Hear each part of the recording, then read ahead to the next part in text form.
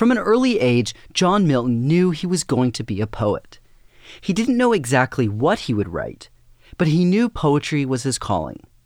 While he was a student at Christ College, Cambridge, he announced his vocation to the world while performing a poem he'd written in Latin. But then there's this strange bit where it turns to English, and he starts speaking himself.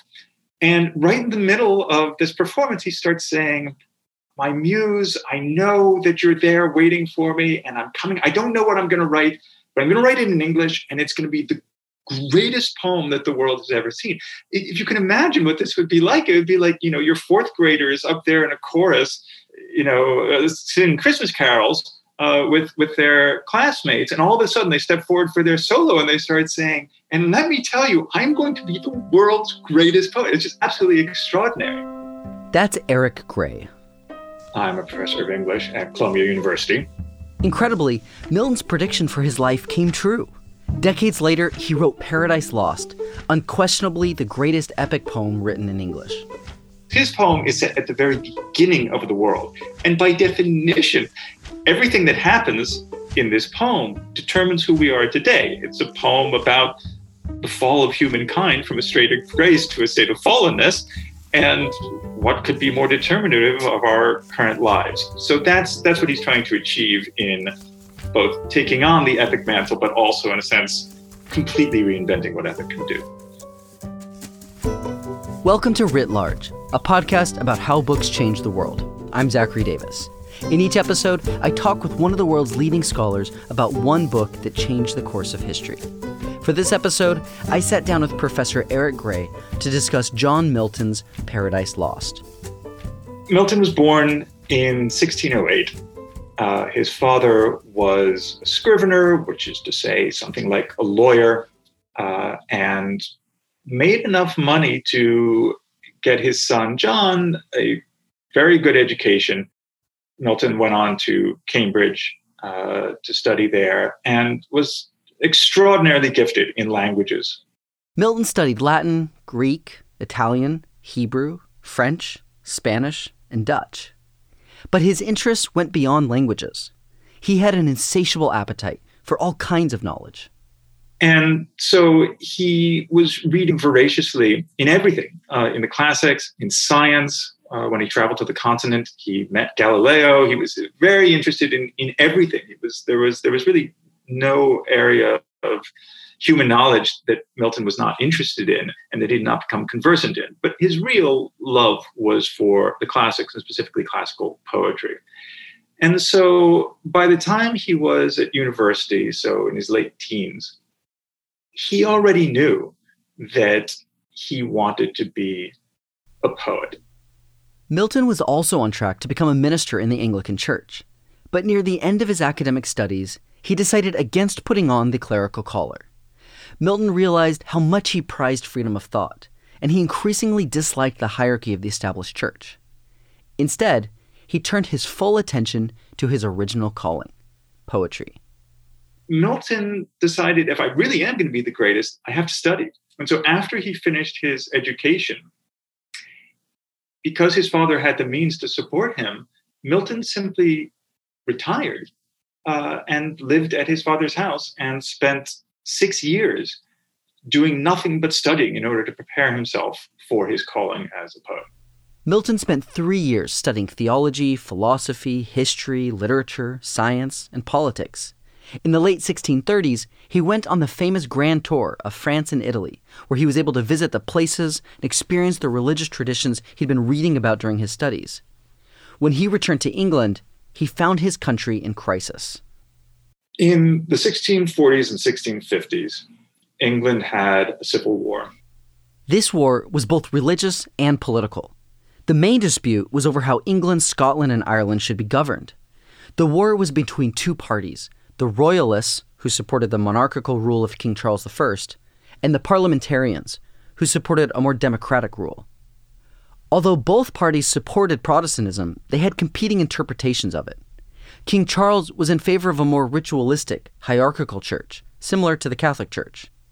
The Parliament had a great deal of affinity for a much more Protestant, indeed Puritan, non-hierarchical church, and at the same time for a greater role in Parliament, of Parliament, as opposed to simple royal dictate. And Milton was very much on one side. This isn't a background to Paradise Lost. This is the foreground to Milton's life. Milton sided with the parliamentarians. The war ended with the execution of King Charles I, the exile of his son Charles II, and the establishment of the English Commonwealth. The new government was led by a man named Oliver Cromwell, who ruled for the next 11 years until his death. At this point, Milton changed career paths again. By the time Milton undertook his position working for Oliver Cromwell and the British Commonwealth, he had published only one fairly slender book of poems in 1645, a bunch of Latin poems, and then a group of English poems, all of them extraordinarily good, but only one example of each genre. So there's one elegy in there, there's one hymn, there's several sonnets, there's one masque, which is like a play.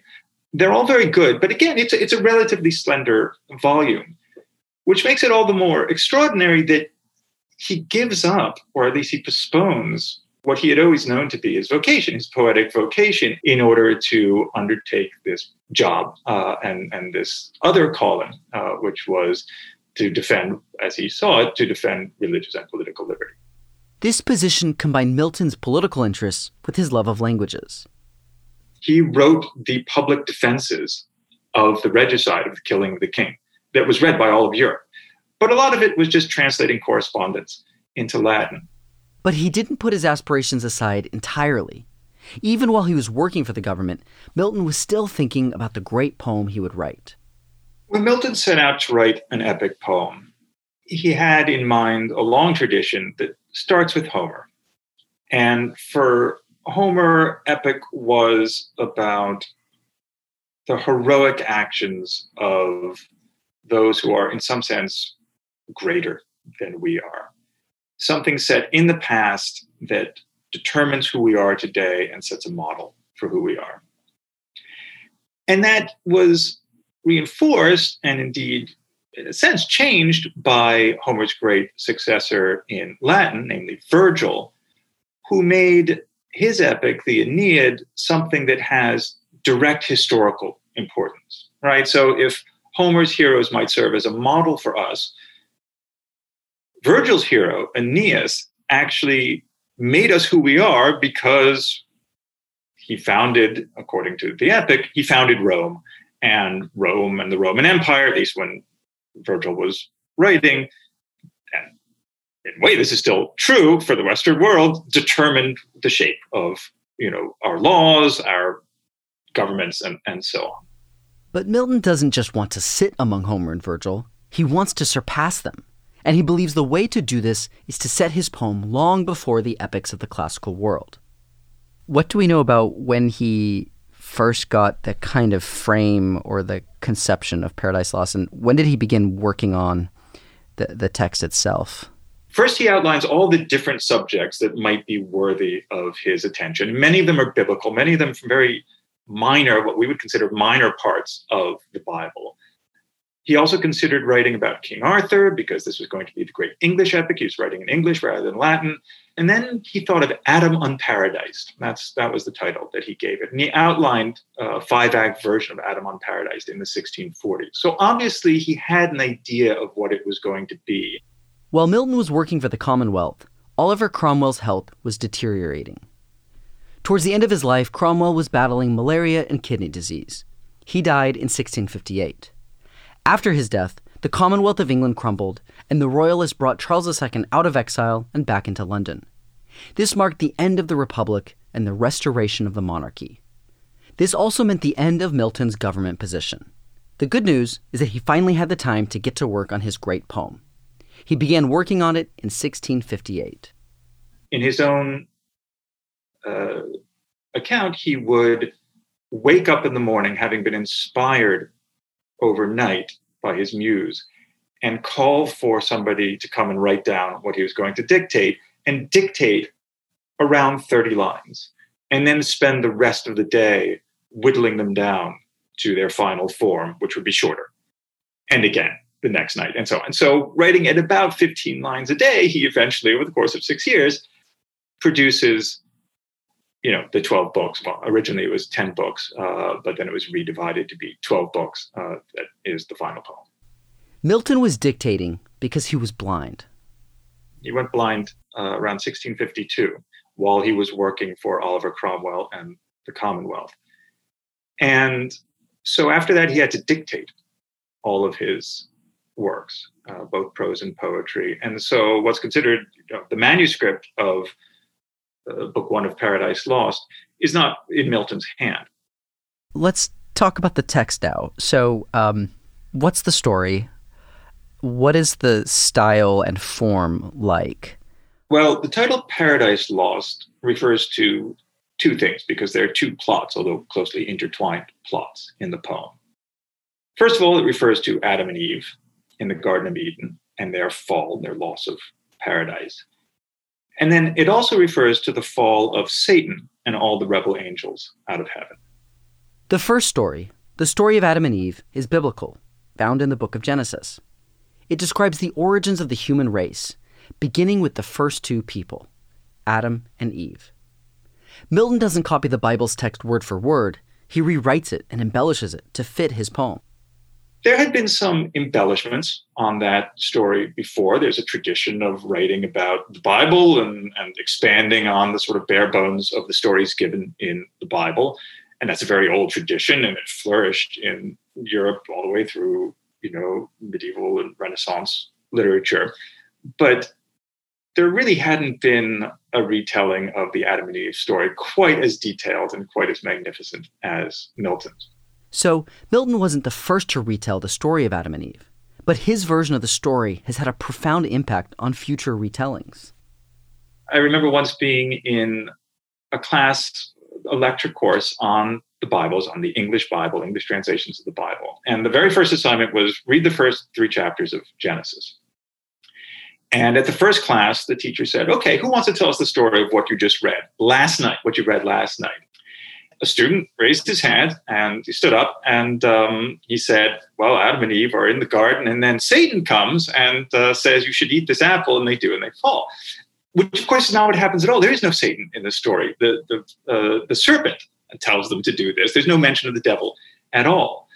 But the fact is, Milton has made the story of Satan tempting Eve so familiar to English readers that you can read, this young man had read the opening chapters of the Bible, and yet he couldn't see what was in front of him, which is that Satan is not mentioned. The other story, the story of Satan and the rebel angels, isn't actually in the Bible at all. It's something that had grown up. It's not Milton's invention, but it had grown up over the course of centuries based on a few passages in the Hebrew Bible and then a longer passage in the book of Revelation in the New Testament. And that story has nevertheless become so ingrained, and especially Milton's version has become so ingrained, that there are probably a lot of people who don't know that story isn't in the Bible. These two stories of Adam and Eve and the fall of Satan take place simultaneously and are woven together. What is the plot of the rest of those two stories? The story, which is not Milton's invention, but which he elaborates on, is that there was an archangel, one of the greatest and most powerful of the angels, named Lucifer, who at a certain point became jealous of God. And specifically, Milton's version became jealous of the Son of God. So in Milton's version, we're introduced to the Son of God long before he is incarnated as Jesus. And he sits at the right hand of his Father and rules over the angels. And there's a moment specifically where God says to the angels, this is my son, and I am anointing him this day, and he will rule over you. And most of the angels take this as common sense. This is the way it's always been, and this is simply this celebration of the Godhead of the Son. Whereas this one angel, known, is not actually named as such in the poem, but who is generally known as Lucifer before his fall, takes umbrage at this and calls all of his own, he rules over 1/3 of heaven's hosts, and he calls them all to a secret council and says, this is an attack on us, on our liberties, and therefore we are going to wage war against God because he is trying to usurp us. This is a usurpation. Lucifer believed that God was acting like a tyrant and went to war against him. The war in heaven is described, and then Satan with all of his crew fall. Now he is known as Satan, and they all have new names as well. Their old names in heaven are erased, and they fall into this fiery pit, this gulf that God has created specifically to receive them. So he is the antagonist of the poem, and yet to many readers, he is also the hero of the poem. For Lucifer's character, Milton was able to draw from his own life experiences of rebellion. Milton had spent, 15 years before starting Paradise Lost, rebelling against a king and defending the right of oppressed subjects to rebel against a king and to overthrow that king because the king is trampling on their rights. Milton used Lucifer to illustrate how he and much of England felt under the monarchical rulership of King Charles I. And he puts all of his most powerful revolutionary rhetoric into the mouth of Satan and Satan's accomplices. It's extraordinarily stirring. If you ever want to start a revolution, you shouldn't quote from God in the poem, you should quote from Satan. And the reader's challenge in the poem is to see all of this extraordinarily powerful rhetoric, which in a sense is true, would be true. The defenses of liberty that Satan mouths are admirable. They're simply inapplicable. Satan is admirable in his fight for liberty against God in the same way Milton and the parliamentarians were admirable in their fight for liberty against Charles I. But what makes Satan such a complex and difficult character is the fact that God and Charles I have very different levels of power. Charles I can, in fact, restrict one's liberty. But God, because he is the ultimate authority and creator, provides liberty. Lucifer wasn't content with his role as God's favorite angel. He wanted to become God. But still, it makes the poem so much more interesting, not only because Satan is not, foolish or blatantly wrong. Satan is challenging because he is so admirable in certain ways, and his words have this ring of truth and of a stirring wisdom to them, because they are Milton's own words from his, revolutionary pamphlets. And yet the challenge is to admire that, recognize that, and also be able to understand in what way Satan is wrong. It sounds like you're saying Milton's Satan was the original anti-hero, the anti-hero that we root for. That is exactly who he is. He's not unprecedented, but in terms of his magnitude, in terms of the challenge that he presents to the reader, yes, I think he is the original anti-hero. People think of the Satan plot, and it has had perhaps the greater influence of the two main plots in Paradise Lost. I think to readers nowadays, the real surprise is coming across the Adam and Eve plot, because Adam and Eve, we don't get much of a sense of their relationship to each other, of their life together between, before the fall or even much after it, from Genesis. Genesis gives us very little. And there's much less elaboration in the iconography and the stories surrounding Adam and Eve before Milton than there is of the Satan story. Satan has appeared in other stories, such as the Legend of Faust, and he took on different names, like Mephistopheles and Beelzebub. But Milton really breathed new life into the Adam and Eve story and helped paint a more detailed picture of their lives before the fall. The richness of the portrayal of Adam and Eve is one of the glories of the poem. And it's extraordinarily forward-thinking.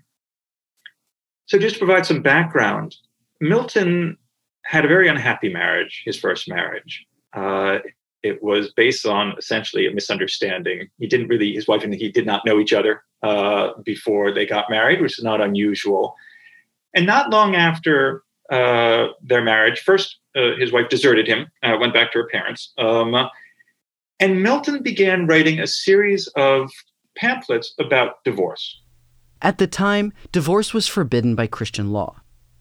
And Milton simply takes that on, head on, and confronts the four main verses in the New Testament that say that marriage is indissoluble and say why they should not be true. But a little bit paradoxically, what emerges from Milton's writings about divorce is one of the earliest and still the most eloquent defenses of the beauty and the importance of marriage. And the reason that we still read Milton's divorce tracts is not because of his specific, analyses of biblical quotations about the legitimacy of divorce, which doesn't necessarily need to be argued, at least not in our legal system, but because of the high ideal that he has of marriage. And really what he's saying there is we allow divorce in case of adultery. And yet that is to set the physical relation of marriage above the much more important spiritual relation of marriage. And by spiritual, I mean the intellectual relationship of marriage. He says marriage is a form of conversation. And if you can't have a conversation with your spouse, that is a reason to dissolve the marriage just as much as infidelity or impotence, which would both be, reasons to annul or dissolve a marriage under the law. In his pamphlets on divorce, Milton looks at marriage and divorce from a new angle. At the time, it was common for people to marry out of convenience. Marriage was often a strategic move for political and/or economic reasons. But Milton proposed a new model of marriage, one that was based on love, mutual understanding, and mutual support. And that's what's represented in Adam and Eve. They have long conversations. And it's true that according to the understanding of the day and to, the explicit prescriptions of the Bible as he understood it, Eve is subordinated to Adam. Nevertheless, they interact as partners, not necessarily as equals, but as partners. There are moments of misogyny in them. But for Adam, misogyny comes only after the fall. It's a result of the fall. And a great deal of Eve's subordination is also a result of the fall. And that's simply in Genesis, where, part of the curse on Eve, besides her curse in childbearing, is, you will submit to your husband. But before that, the way in which they're represented, the intelligence of Eve, which is just, completely different from, but just as admirable as that of Adam, is one of the glories of the poem. Milton's story of Adam and Eve follows the arc of the story in Genesis. He shows Eve tempted by the serpent to eat the forbidden fruit. After she eats it, Adam realizes what she had done and that she will now die. Adam decides to join her. He says, I would rather die with you than live alone in Eden. Even if God should create a second Eve, thought of thee shall never from my heart. And it's an extraordinarily moving moment, and he takes it, and knowing what he's doing, he eats the apple.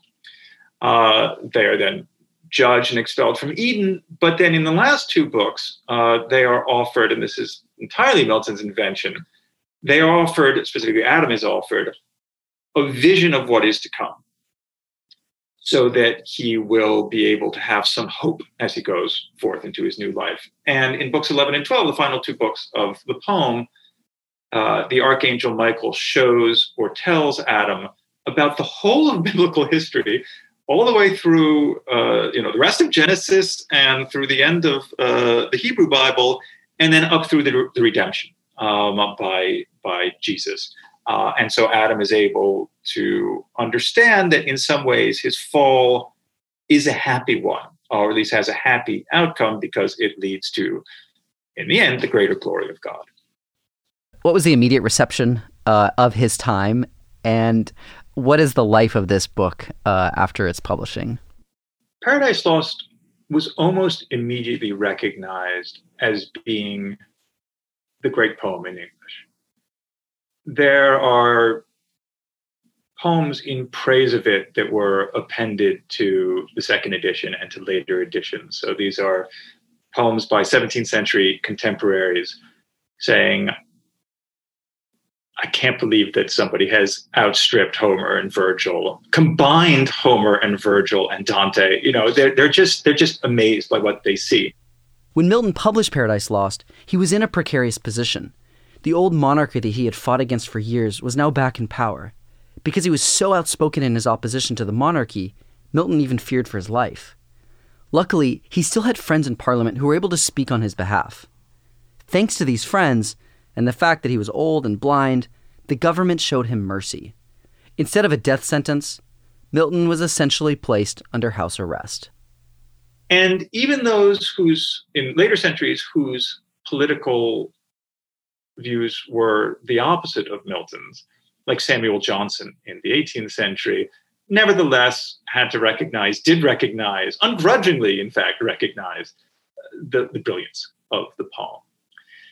For those whose political views aligned more with Milton's, it was more than that. It was more than just, the best written poem in English. It was a source of inspiration. And so for the great Romantic poets of the turn of the 19th century, starting with William Blake, but also William Wordsworth, Lord Byron, Percy Shelley, and later John Keats, as well as for a host of women poets, Paradise Lost could very easily be seen, very rightly be seen, as a feminist poem. And although criticism took a while to warm up to that idea, that is to say, professional scholarly criticism in the 20th and now 21st centuries took a while to warm up to that idea, I feel this is now commonly accepted, and that it served as an inspiration to women. There have been arguments that where certain, rebellious poets, both politically and poetically rebellious poets, could look to Satan as a model of successful individualism and rebellion, that other poets, and specifically female poets, could look to Eve as in a sense, even more successful and even more admirable model of individualism and, finding one's own voice and expressing oneself. Paradise Lost was such a monumental text in so many ways, it was a hard act to follow. All English literature written after Paradise Lost has had to reckon in some way with its legacy. There is a common critical perception that Milton put an end to the epic in English. That in fact, Milton put an end to a number of different genres in English because he not only did things so well, but he did them so ambitiously that there's nowhere to go from there. And Paradise Lost is perhaps the best example of that. Paradise Lost responded to classical epic by superseding it, by preceding it, by placing itself at a time prior to classical epic, and therefore necessarily dealing with something even more primal, original, essential than you would find in Homer and Virgil. Well, where are you going to go from there? And where people went was internally. That is to say that if you were to ask, many people, well, what is the next great epic in English literature, in English poetry after Paradise Lost?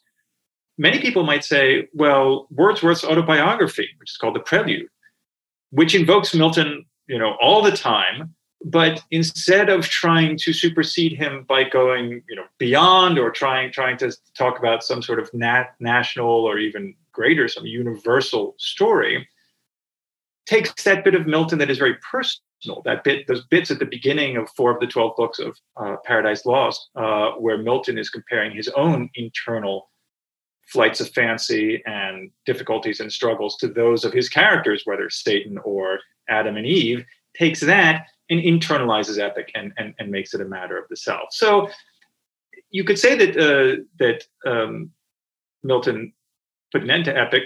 And then on the other hand, you could say that he also partly by his positive example and partly by his negative example, that is to say, all that he had done, forced it to take a different route.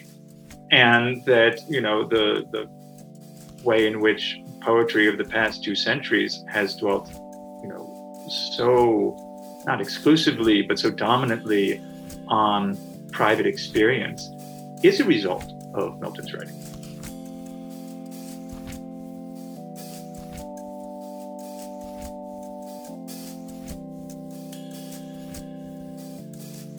Writ Large is produced by Jack Pombriant, Liza French, and me, Zachary Davis.